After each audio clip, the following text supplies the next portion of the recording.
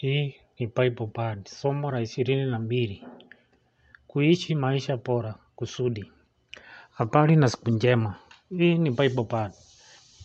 Bard ni msimuliaji wa hadithi anayekariri matini za kimapokeo zinazohusiana na mapokeo mahususi simulizi. Niko hapa kukariri na kukuza kile fasihi ya Biblia inasema kuhusu nani ni Mungu na nani mwanadamu. Somo. Hapa ndipo tulipo leo. Tukiuliza yale ambayo Biblia inafundisha kuhusu jinsi ya kuishi maisha yetu, zaidi ya jambo moja lahitajika kufikiriwa. Hapa kuna mambo machache ambayo Yesu alisema kuhusu kuishi maisha mazuri. Luke 12 mstari wa 15. Yesu anasema, jihadhari na uchoyo. Uzima wa mtu haumo katika wingi wa mali yake. Luka 12 mstari wa 23. Maandiko yanasema, uhai ni zaidi ya chakula na mwili ni zaidi ya mavazi. Luka 12 mstari wa 25. Yesu anasema, ni nani kati yenu ambaye kwa kuhangaika anaweza kuongeza saa moja ya maisha yake? Luka 12 mstari wa 29 mpaka 31. Usijiwekee moyo wako kila utakachokula au kunywa. Msiwe na wasiwasi nacho. Na Baba yenu anajua kwamba mnahitaji, bali utafuteni ufalme wake na hayo mtazidishiwa. Maneno haya ni rahisi kuelewa, lakini ni ngumu sana kuishi. Maagizo ya Biblia kuhusu kuishi ni rahisi sana kuelewa, lakini tunapoisoma tunapaswa kufanya tofauti kadhaa. Maandiko ya Kiebrania Agano la Kale yanaelekezwa na zaidi kuhusu taifa la Waebrania Wayahudi.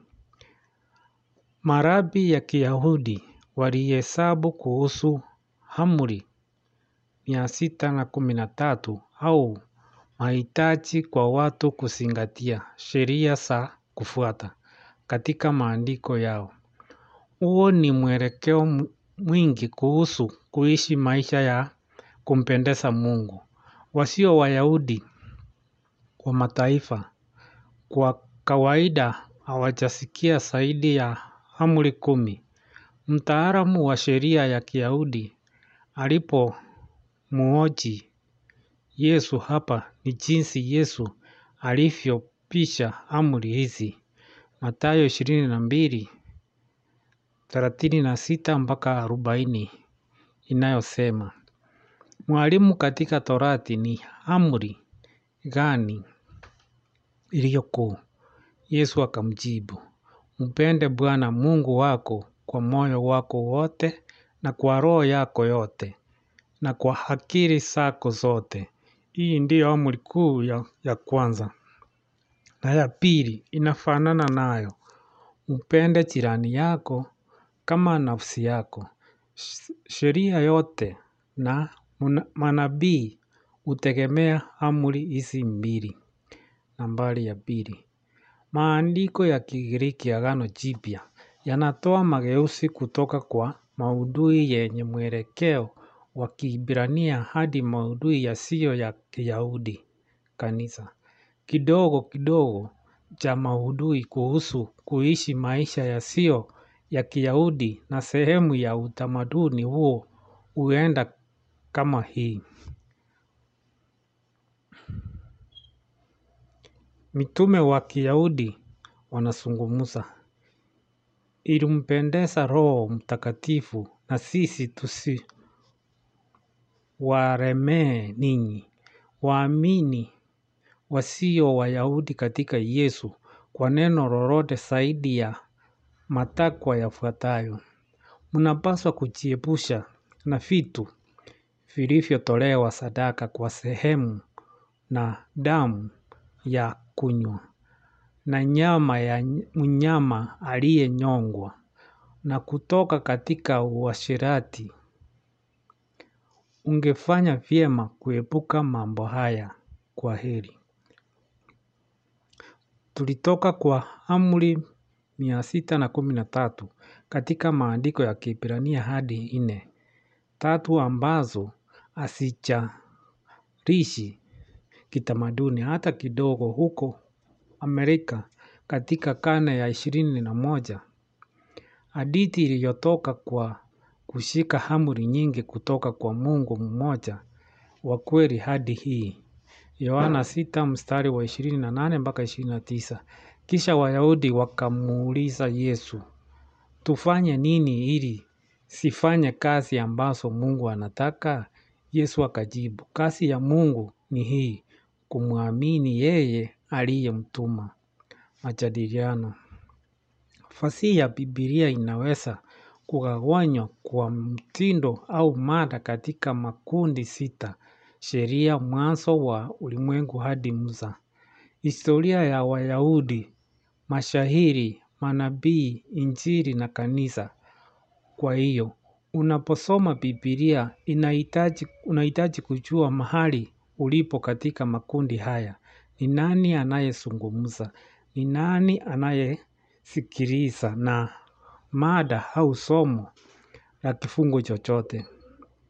Ikiwa unajua kidogo sarafu, kidogo kuhusu mifano ya mafumbo, unaweza kuelewa kila kitu unachosoma. Kujua kidogo historia ya ulimwengu, hadithi ya himaya na watawala, kunaweza kuimarisha ufahamu wako. Kwa sababu hadithi zinazosimuliwa zilitoka wakati wa falme ustaarabu wa Misri, Muhiti, Ashuru, Wababilonia, Uajemi, Ugiriki na ustaarabu. Yesu alisema mambo yanayohusu watu wote wakati wowote. Pia alisema mambo hasa kwa hadhira ya Kiyahudi. Baadhi ya mambo aliyosema yanaathiri sana ujumbe wa baadaye wa kanisa. Alipozungumza na Wayahudi wenzake, walikuwa wakifikiria ujumbe wake kuhusu jinsi ya kuishi.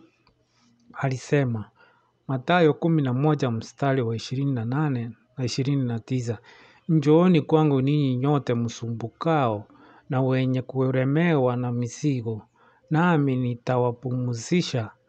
Jitieni nira yangu, mjifunze kwangu, kwa kuwa mimi ni mpole na mnyenyekevu wa moyo, nanyi mtapata raha nafsini mwenu.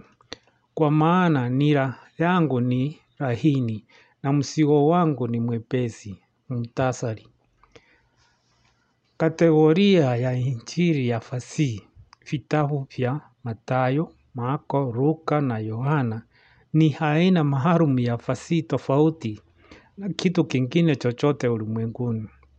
Hadithi za injili zinamhusu Yesu akiishi kama Myahudi katika utamaduni wa kidini wa siku zake, wakati waamini Mungu mmoja wa Kiyahudi walipotawaliwa kisiasa na milki ya Kirumi ya kipagani.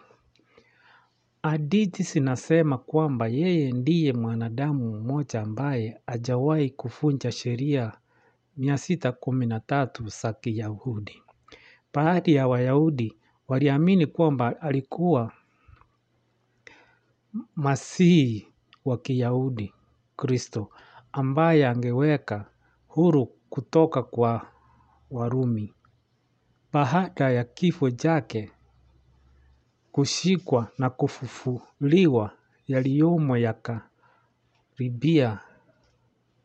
Baadhi ya Wayahudi hao waliwaambia watu wasio Wayahudi kwamba Yesu alikuwa mwana wa Mungu na mwokozi wao binafsi kutoka katika dhambi. Huu ni ujumbe unaofundishwa na kanisa linaloamini. Pia kuna kanisa lisiloamini. Tutapata maelezo mahususi ya haya yote katika podcast zijazo. Uhitaji usuri mwingine wowote. Endelea kusoma, endelea kusikiliza hitimizo. Hivi ndivyo Biblia bado inavyofanya kazi. Marudio mafupi yaliyolengwa kwa karibu. Hakuna vikwazo, hakuna njia za sungura. Fuata Biblia bado kwenye Twitter, Instagram na Facebook. Tuma Biblia bado maswali au maoni yoyote unayopenda kutoa kwa Biblia bado us@gmail.com. Nimefurahia kusikia kutoka kwako. Asante kwa kunisikiza.